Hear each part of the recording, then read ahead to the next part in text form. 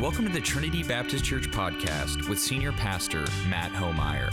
For more information about our church and to keep up to date with the latest resources, visit our website at trinitybaptist.org. Enjoy the podcast.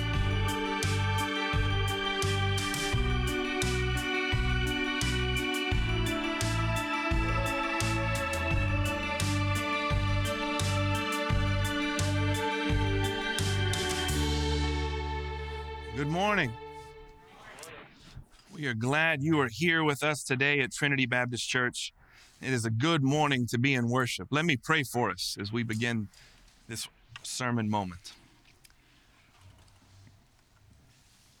Father, Son, Holy Spirit, we echo the prayer of that song, that you would be faithful to your promise, to go before us in our way, to come behind us in our way, to undergird and uplift us in this journey of life that you've placed upon, to hover above us in protection, to surround us on every side, Father, with your presence, going so far as to even be within us, God.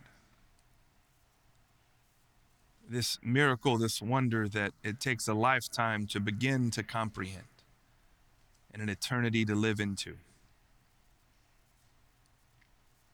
Stir in our midst, Holy Spirit, as we speak, as we give praise for the ways you've worked in our past, as we perhaps uncover hurt and pain in our past, asking you to redeem it, as we look forward into how we are living into forming a world that follows you more closely.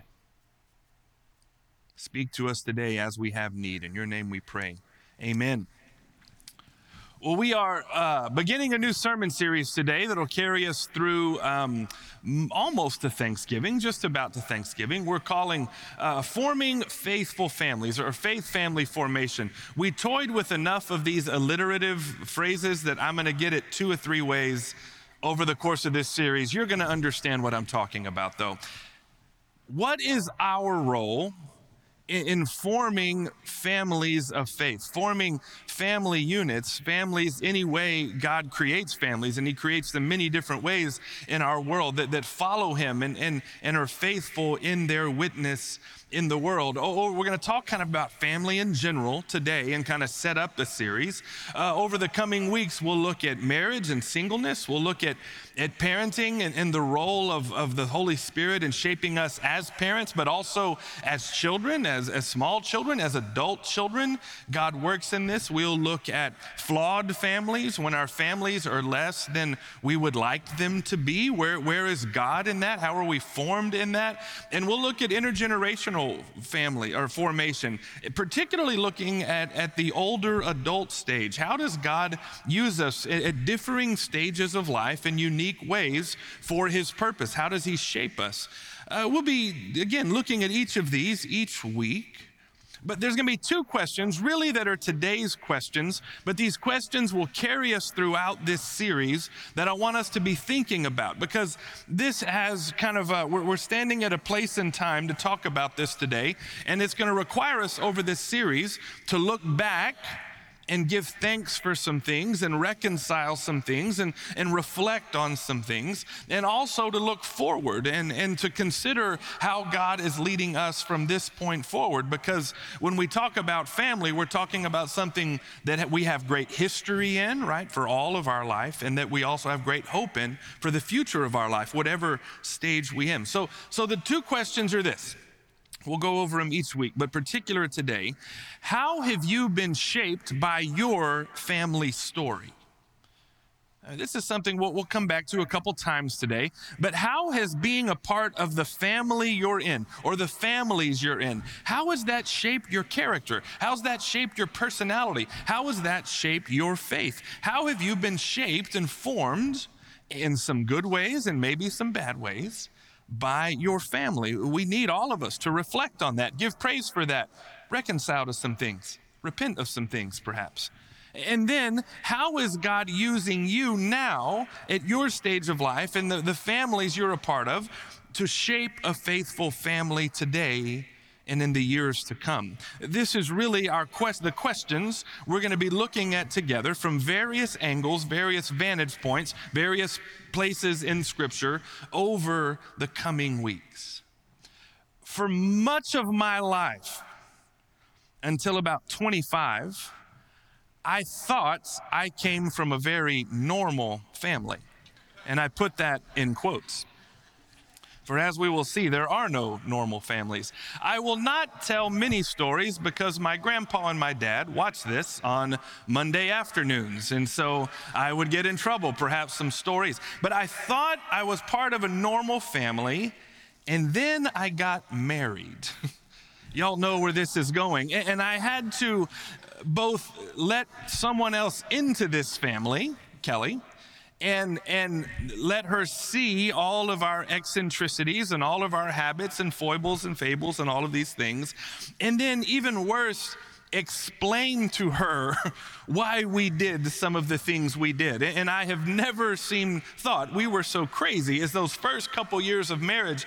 And she would say, why does that happen? Why do y'all do this? Why do y'all run as a herd? When did that person get out of prison? You know, just those questions that you've got to answer. All of us do from some of the ins and outs. Y'all are laughing. I'm not laughing. Why we were the way we were. And much of it was wonderful, and much of it was so odd and particular to us. Much of that odd was endearing. Some of that was not. And marriage helped me work through some of that. Then our first Christmas as a married couple, we went to Kelly's family, and it was my turn to say, why do you do, y'all, you know, there's just some things that are virtually unforgivable. They open Christmas presents on Christmas Eve. Have you heard of some of the pagan families that do this? Just kidding. You may do this in your family. But they also grilled steak and shrimp on Christmas Day instead of that dried out turkey. So it all balanced out in the end.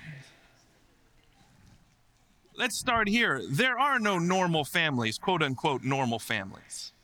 Right? We have in America, post-World War II, this idea of the quote-unquote nuclear family of mom, dad, 2.5 kids, right? A dog and 1.5 cars and something like that. That's not the norm. It never has been, never will be. It's certainly not statistical. There are a few of these out there. All families are odd.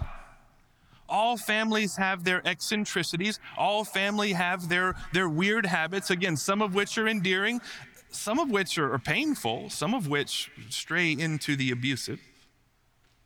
But regardless of how, and I would say this, families are now, particularly now, construed all sorts of ways. We have family by blood. We have family by choice. Kelly and I have family that's unofficially adopted in, friends that we've made over the years that we love, support, feel, form our own circle around that have been chosen family for us. Families are construed a lot of different ways, and that's a really good thing, ultimately, that we're not just stuck with who we're born into. We can bless that and expand that, and that's important to know. That's biblical in many ways. You know, regardless of how you feel and think about your family, and as many of us are here, when we start talking about looking back on family, look at present, looking forward, there are a lot of feelings and thoughts among us. Many good and thankful, and many really difficult. In fact, there's probably tension in your row as some of you are thinking and feeling differently about this among us as we do that. To get at family is to get at the core of who we are and the core of our life. But family, those feelings illustrate this, is the largest single force in the world that shapes us into who we are. Perhaps that's an obvious statement, but it's true, particularly that family of origin, the family that you grew up with. I mean, I've been out of the house much longer than I was in the house. I've lived a third of my life longer out of the house than in, and many of you are far beyond that. You've been out of the house a long time, some of y'all. But it's still that 18 years in my family of origin, the family I was born into and was raised with, that shaped me more than anything else. Now, since I've been out of the house, I've been to college and seen various parts of the world and met Kelly and got married and got degrees and had children and moved 2 or 3 times and did any number of different things that have shaped me and formed me and go into who I am today, and continue to some new roles we've added, right? Like dad and uncle and things that I didn't know how to be at 18, but now I do.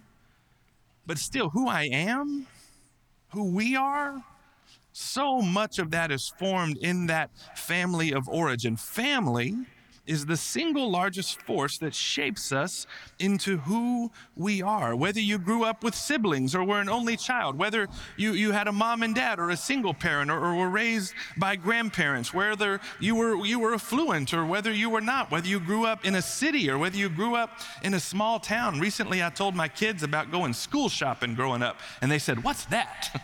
And I was like, it's when you lived far from the city and you had one day to get everything you needed at North Star Mall or Ingram Park Mall for school. You had one day to go school shopping. My kids are city kids, and I'm still reconciling with that. It will shape them into who they are. All of these factors go into forming your personality. Oftentimes we're not aware of until years later. My dad was over at the house a few weeks ago and we were looking at something on his phone, and my wife snapped a picture, and we are sitting exactly the same. We are almost wearing the same thing, like fishing shirts. You know, we look so similar. How many times, those of you who are over, 28 or so, have you found yourself doing something your parents did, saying something your parents said, the thing you said you would never do? We become this.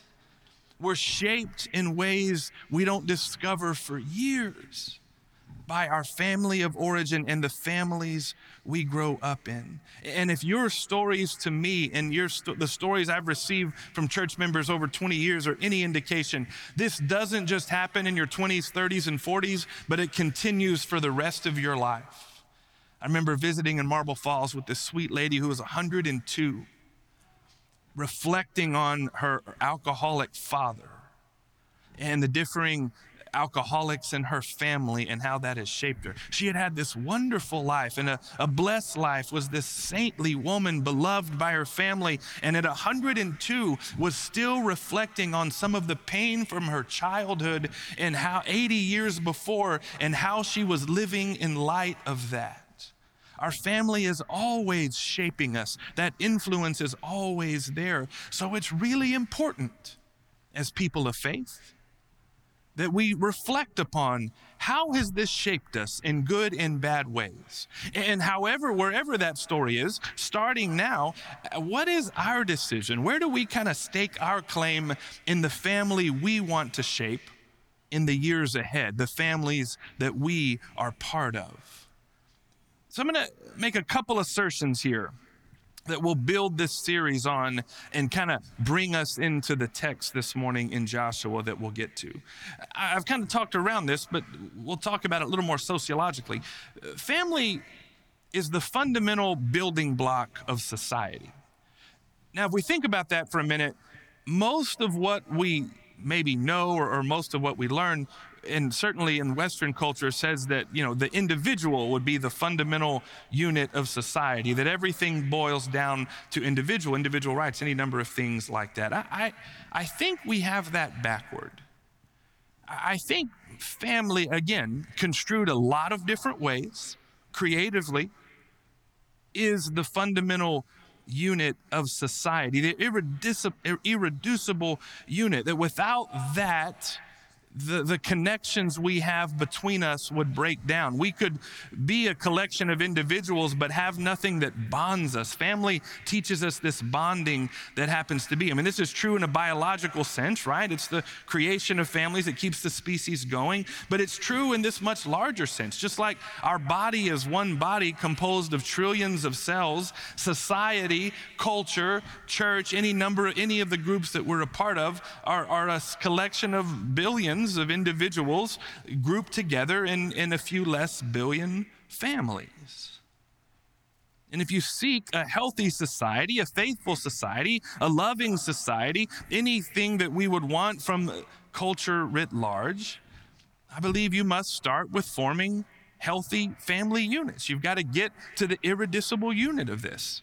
I heard a metaphor several years ago by a speaker that worked a lot with families, and he said, when you have a pool and your pool is dirty, you've got to figure out how to clean that pool. Well, how do you go about that? You can throw some stuff in there, but you really have to figure out first how to clean one molecule of water. Because at the end of the day, your pool is just a collection of billions or trillions, I don't know how many are in there, molecules of water in that pool. To clean the whole thing, you got to know how to clean one. I looked this up because, again, I'm not a scientist. Molecule is the smallest fundamental unit of a chemical compound. So we have atoms everywhere, but without the chemical reaction that bonds atoms together, we really don't have the things that we have.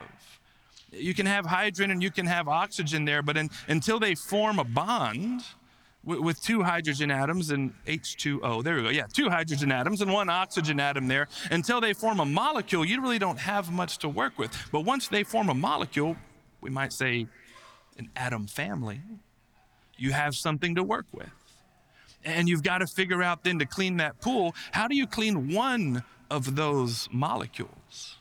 And once you figure out, then you need a process for cleaning millions of them, billions of them, perhaps trillions of them over and over and over again and keep them clean. I believe Christ has gifted the family to the world. God has bred this into creation as the process for creating a healthy society, a loving society, a faithful society in the world. So family is the fundamental building block of society. Getting more theological, family is a gift from God. Family is, or maybe it's more proper to say, family can be and should be among God's greatest gifts we're given. Like all of God's great gifts, it's there for our benefit. It's there for our growth. It's there for our enjoyment. It's also there to glorify and praise God when done well.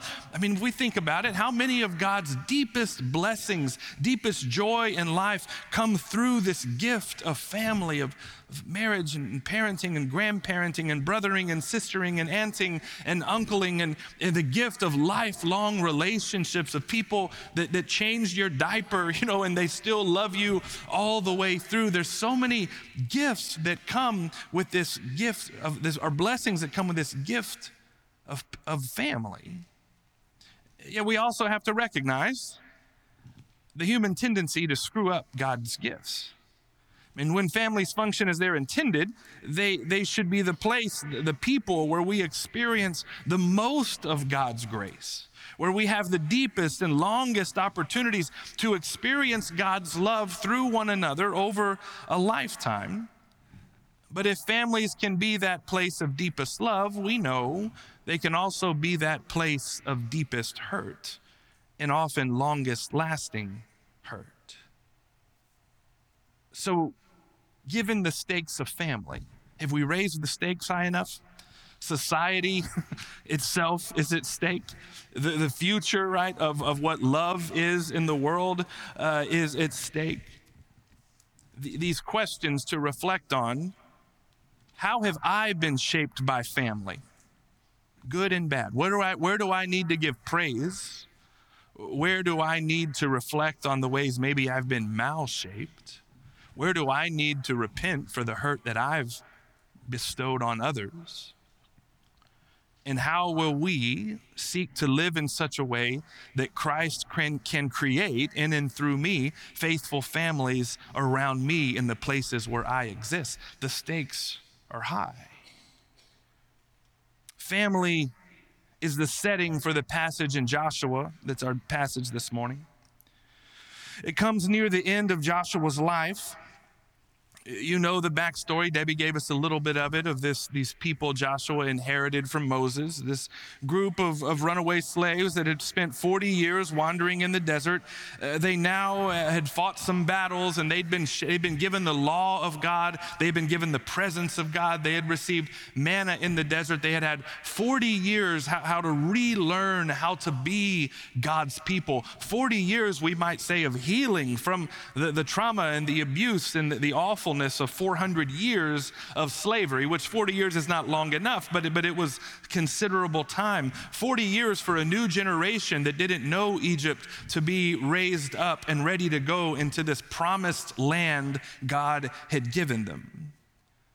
And now they had fought some battles, and God had given them, the land he had promised them. And near the end of Joshua's life, like at the end of Moses' life, he wanted to round the people up and remind them of a few things. Tell the story again. The people of God have a story. The people of God have a history, just like our families have a story. Our families have history. What do you do when you get together with your family? You end up telling stories you all know, that you've all heard many times before, but you tell them again. You laugh at the same places. You cry at the same places, because it's important to know the story of your family, to pass that on to future generations. And he warned them of a few things. He said, they were in the land now. They were homeowners, largely of homes they didn't build, that they took from others. They were vineyard owners of vines they didn't plant. They could make their own life in this new place. There's incredible opportunity for God's people that hadn't existed in 500 years. They had new opportunities they had never had for so long. They could have a stable life in one place they could call their own, where someone else wasn't calling the shots, or they weren't wandering around.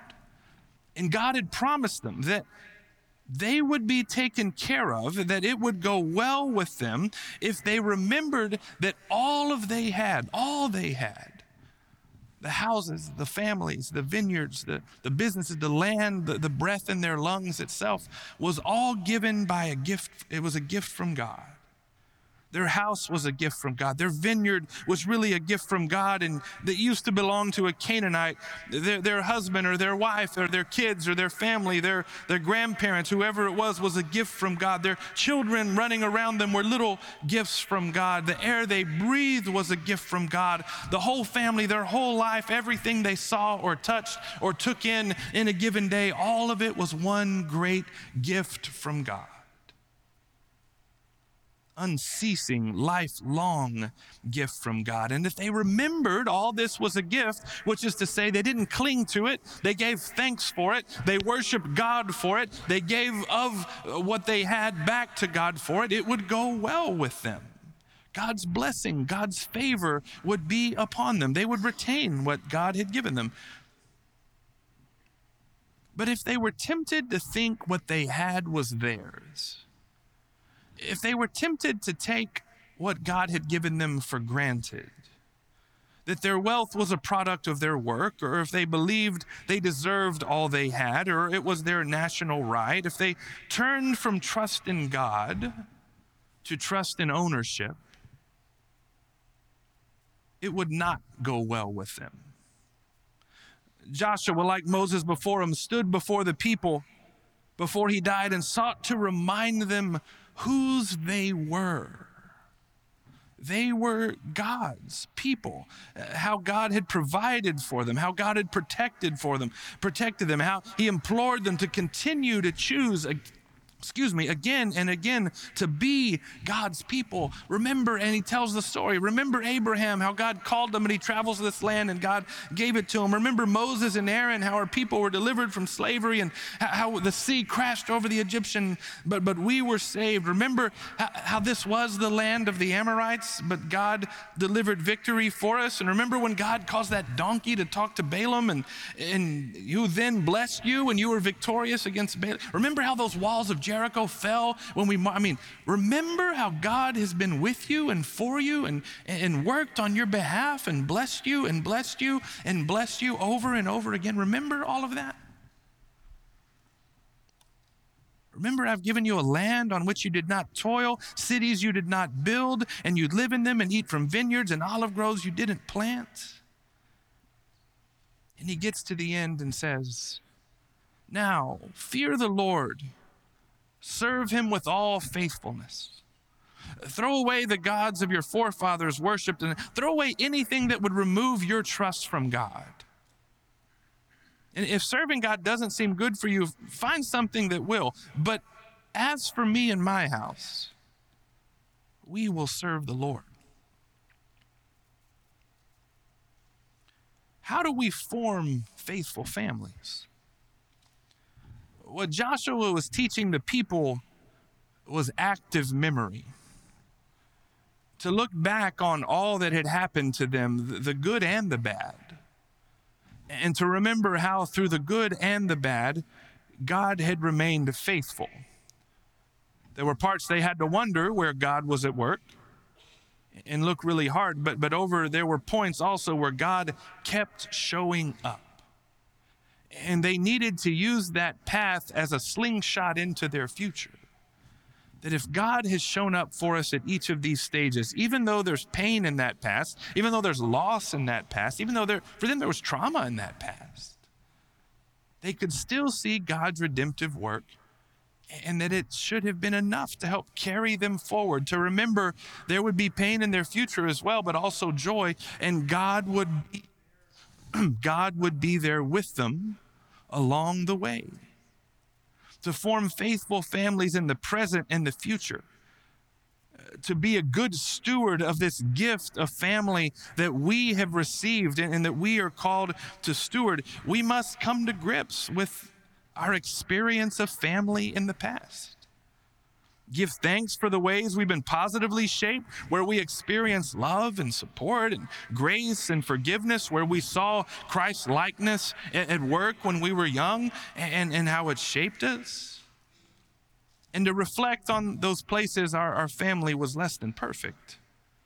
The ways we were shaped that maybe left us malformed and need to be reshaped. And after asking them to remember what Joshua did, remember, he makes this commitment and invites the nation itself to make it along with him. As for me and my house, my family, my people, we will serve the Lord.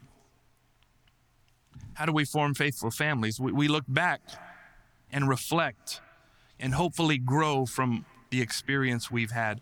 We also put our stake in the ground and commit our ways to say, there's really nothing we can do to form faithful families. This is a gift Jesus gives us, a gift of the Spirit, but we can position ourselves, like we've talked about many of times, we can live in such a way to position ourselves to receive what God has to give.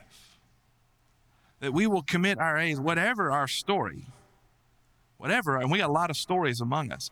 We can start today. We can start in this season. We can commit our way moving forward to say, as for those that I love, those that are around me, those I have some influence on as a son or a daughter, a father or a mother, a sister or a brother, an aunt or an uncle, a cousin, a godmother, godfather, friend, chosen family, adopted family, blood family, whatever of the many roles we play in our families. For my role, I will seek to be the presence of Jesus in those places. For my role in this whole family system, of which I play several roles, I will attempt to exude the fruits of the Spirit in those places. I will attempt to shape this group of people in ways that honor Christ and seek Christ and pray for the blessing of God to be known in their lives. We will commit to the way of Jesus. It's appropriate that we're observing the Lord's Supper, communion, today.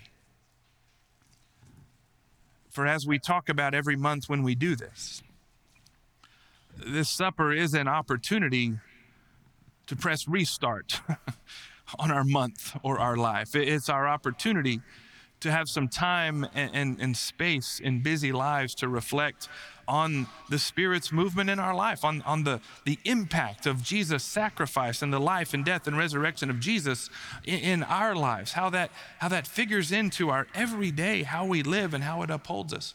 It gives us space to say, boy, I've kind of gotten a little wonky in things this month. You know, I'm a little off track here, and I need to repent of that and turn my way back to Jesus. It gives us opportunities to consider those ways we've fallen short of God's hope for us, of God's dream for us, and we want to challenge ourselves anew through the Spirit to live for Him anew this week, this month, this year. This is an opportunity to put these two questions to the test, to reflect on them. And that's what would be my challenge. As we deliver in a minute, the deacons will, and deacons, y'all are welcome to come on down. As we deliver the elements to you, as bread and juice will be delivered to you, as it comes to you, reflect upon, perhaps during the bread, how has your family shaped you up to this point in your life? And we're going to have a requiem tonight. I hope it comes to mind. It probably will. The people that you miss in your family, many of whom blessed you and loved you. It's a good time to come tonight as family and remember them and give praise and thanks as beautiful music is played that we participate in for the gift of family. Thank you, deacons. How has family shaped you up to this point? And perhaps as the juice is delivered, to think about your role in the family you are now a part of, your role in shaping that in the way of Jesus. What is your role in shaping faithful families today? We hope you enjoyed your segment of the Trinity Baptist Church podcast with Senior Pastor Matt Homeyer. Join us next week for another segment. For more information about our church and to keep up to date with the latest resources, visit our website at trinitybaptist.org.